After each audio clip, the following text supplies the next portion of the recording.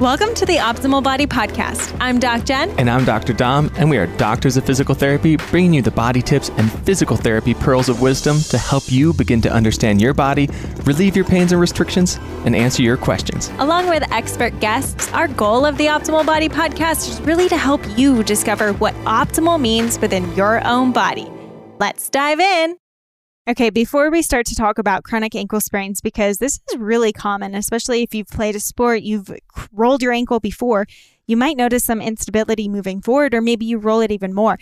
Well, getting yourself into shoes that are actually going to help to build your foot strength is so important. We talk about this through the episode, and you've heard us talk about it before.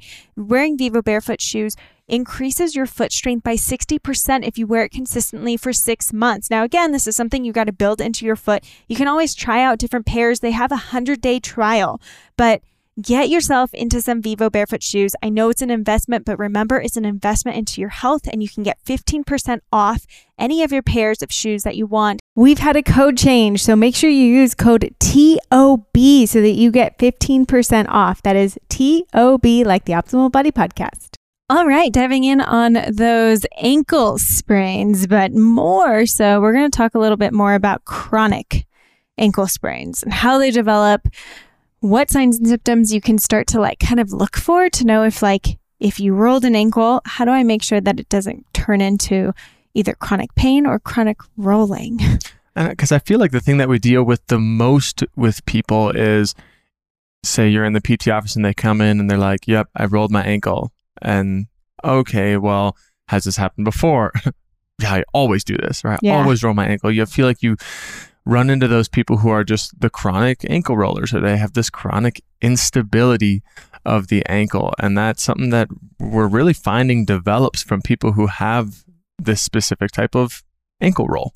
So let's talk about the different types of ankle sprains that can happen. And one of the most common ones, up to 73% most common, is your lateral ankle sprain. Mm-hmm. So that's happening to that anterior talofibular ligament right there on the outside of that ankle. So think of like that model walking down the runway and that heel just kind of comes out and that ankle rolls. That's like the most common one we see, right? And that really cringy one that no one wants to see. Yeah, like when you're watching the basketball replay and the guy's ankle touches the ground on the outside, and it's one that can look kind of gruesome on replays, but is the most common. Then we also have the medial ankle sprain, which on the inside or the medial side of the foot is where we have the deltoid ligament. It's this big, really that one's thick, strong, thick ligament on the inside of the ankle. Also, our medial malleolus sometimes is a little bit longer and will sometimes have like a bony block on that side. So the medial side of the ankle is just like kind of seen as a lot more stable,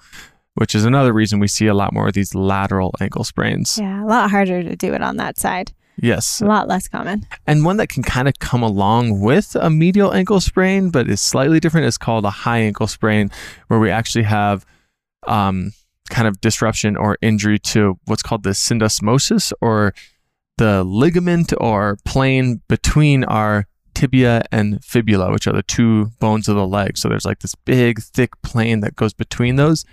And sometimes we roll our ankle so that actually the tibia and fibula move away from each other or separate a little bit. And then we get what's called this syndesmosis, or high ankle injury, which is actually probably the most severe of them as just an acute injury itself. And they're all graded 1 through 3. So based on the severity of the sprain and the tension or the stretching to those ligaments, or if they do get torn, that would obviously be grade 3. Yeah, just to go, grade 1 is like not necessarily any tearing, but they were just stretched beyond what they're used to. Grade 2, there's some tearing of the fibers.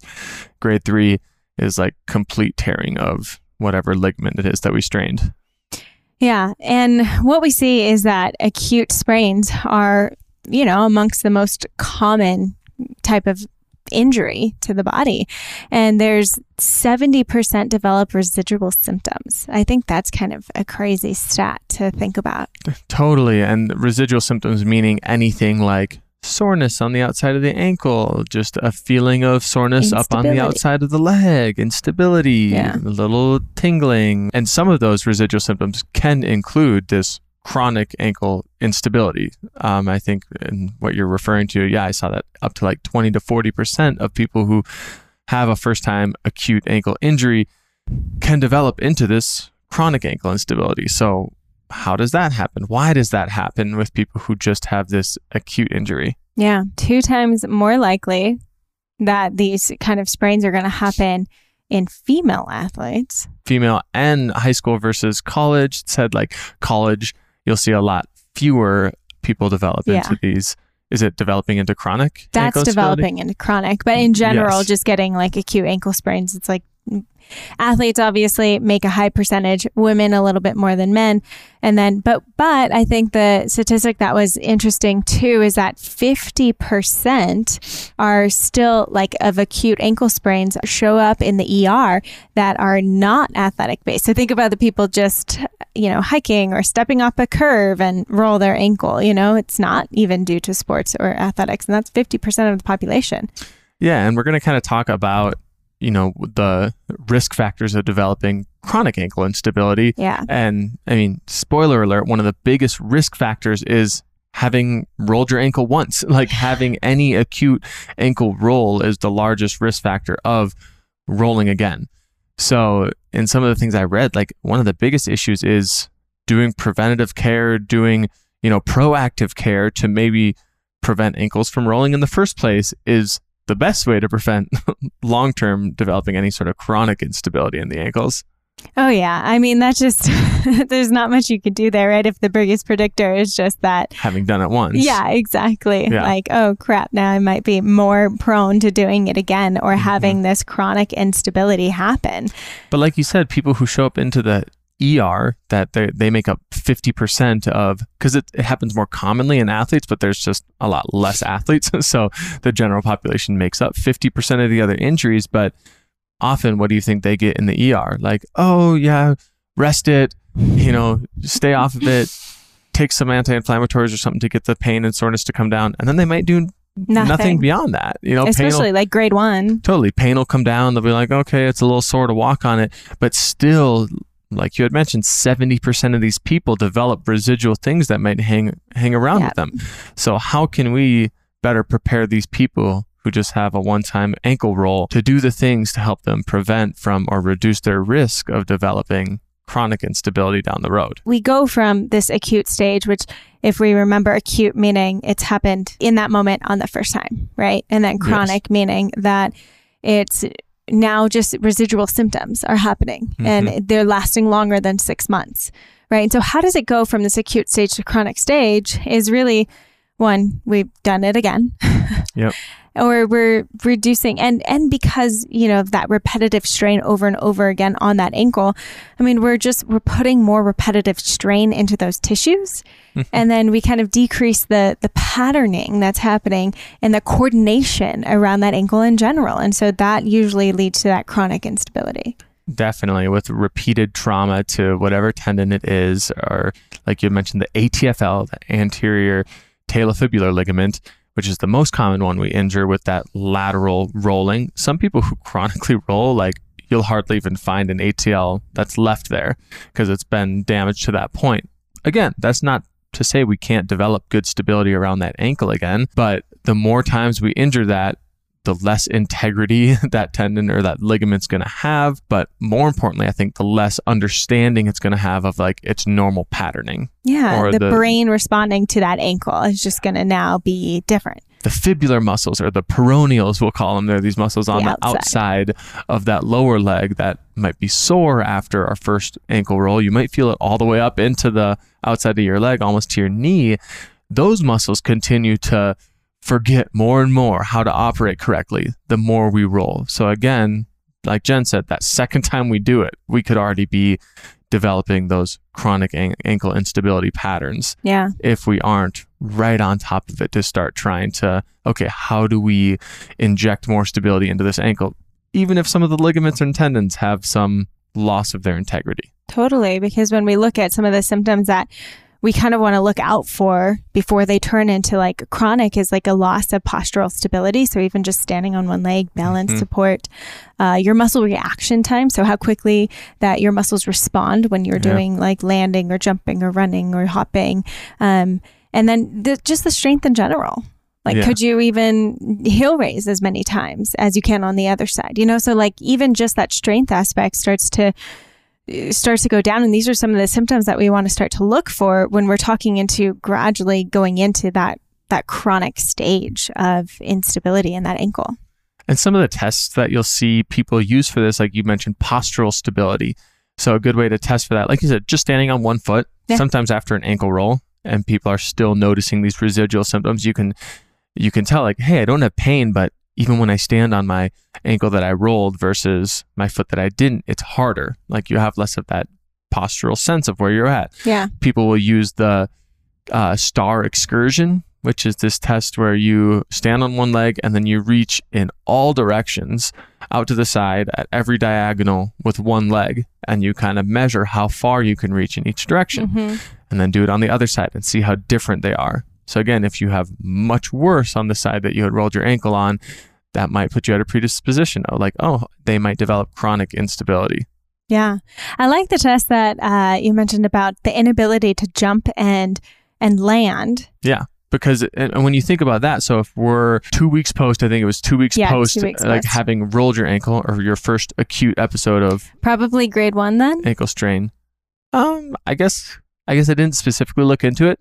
I guess the answer is always, it depends. Yeah. If you're 2 weeks post your ankle roll and it's still really sore, or you had a grade 3, strain, you're probably not going to be jumping 2 weeks after. But again, if 2 weeks post strain, so maybe it was regardless, because if you're still having symptoms 2 weeks post strain, basically it was saying if you're having difficulties jumping and landing and stabilizing on that ankle, that is a risk factor that would show that a predictor that you might develop chronic instability because of that initial episode. So again, lots of people still having issues 2 weeks after rolling their ankle. Yeah. So when we go through the numbers, like I don't want to do this to scare anyone, right? This isn't a podcast about instilling fear based on numbers. We do look at the studies, we see what the facts are, and then we obviously are going to go into treatments and things that you can do to really start to help, even if you're at the chronic instability rate, because you're not alone. And I think that's what the numbers are good for as well. Like knowing that in college and high school athletics, 32% of females have or report chronic instability. So maybe that's re-injuring it and rolling it again, or just having that feeling of instability out when they're playing their sport. And then 17% of males. I mean, these are pretty high numbers, especially when we look at like college is like 19%. High school in general was about 31% reporting chronic instability. So you're definitely not alone if you feel like, I keep rolling my ankle, or I keep having these re-injuries, or I keep having this instability. Like that, what these numbers are good for is reporting that you're not alone, but it's still possible to, go down the route of good treatment. And we've kind of brought this up before when we've talked about stability at certain joints, but there's different types of instability when we talk about mechanical instability versus functional instability. We talked about this a little bit at the knee when we talked ACLs and stuff. Same way here at the ankle. We can have mechanical instability. Once we start rolling this ankle, or we've done it multiple times, that ATFL again, like mechanically, it's going to have a lot more laxity in it. Right. We might even in our subtalar joint, which is, below the talus, in between the calcaneus and the talus. There's so many little Explain bones. Those a little bit. So the talus is this bone that sits in between our two ankle bones, the knobby things on the sides of your ankles that are our malleoli, our lateral and medial malleolus. Just the knobs on the side of the ankle. Knobs on the side of the ankle. The talus kind of sits up in there, and those are the two bones that make up like that true ankle joint. Below the talus is where we sit on our calcaneus, our heel. That's our heel. Right? Our heel bone. How am I doing? You're doing better. I can't imagine just listening to this and trying to figure out what That's why I'm like, the two knobbies, the thing on the top of the foot, and then the heel. Yeah. So all this saying, the more we roll our ankle, we might just create more mechanical space in between all these bones. It's kind of what I was going to try to say. Between the malleoli, the nabis, and the talus, there might be more space. That's another form of mechanical instability. Right. Versus functionally, do we feel functionally like every time we go to make a cut, our ankle gives out? Or do we feel that sensation of the ankle giving out when we make certain cuts or certain moves? That's functional instability. So once we've rolled our ankle 20 times, we might not be as worried about mechanical stability as we are about developing this functional stability. And I think that's where Jen and I would both go if we were working with somebody who had recurrent ankle sprains throughout life. Yeah. We'd be like, how do we develop the best functional stability we can here? Exactly. I mean, and I brought that up last time too, thinking about someone who is a hypermobile person in general. The one piece of advice we're going to continue to give is get strong, stabilize, work. That is the only thing that we can do for lax ligaments. So that's what we're going to continue to do for the ankle as well. And beyond just getting strong, because that's part of our conservative treatment, right? So now what do we do for these chronic ankle sprains? Well, we do want to do conservative treatment. We want to reduce any pain, swelling,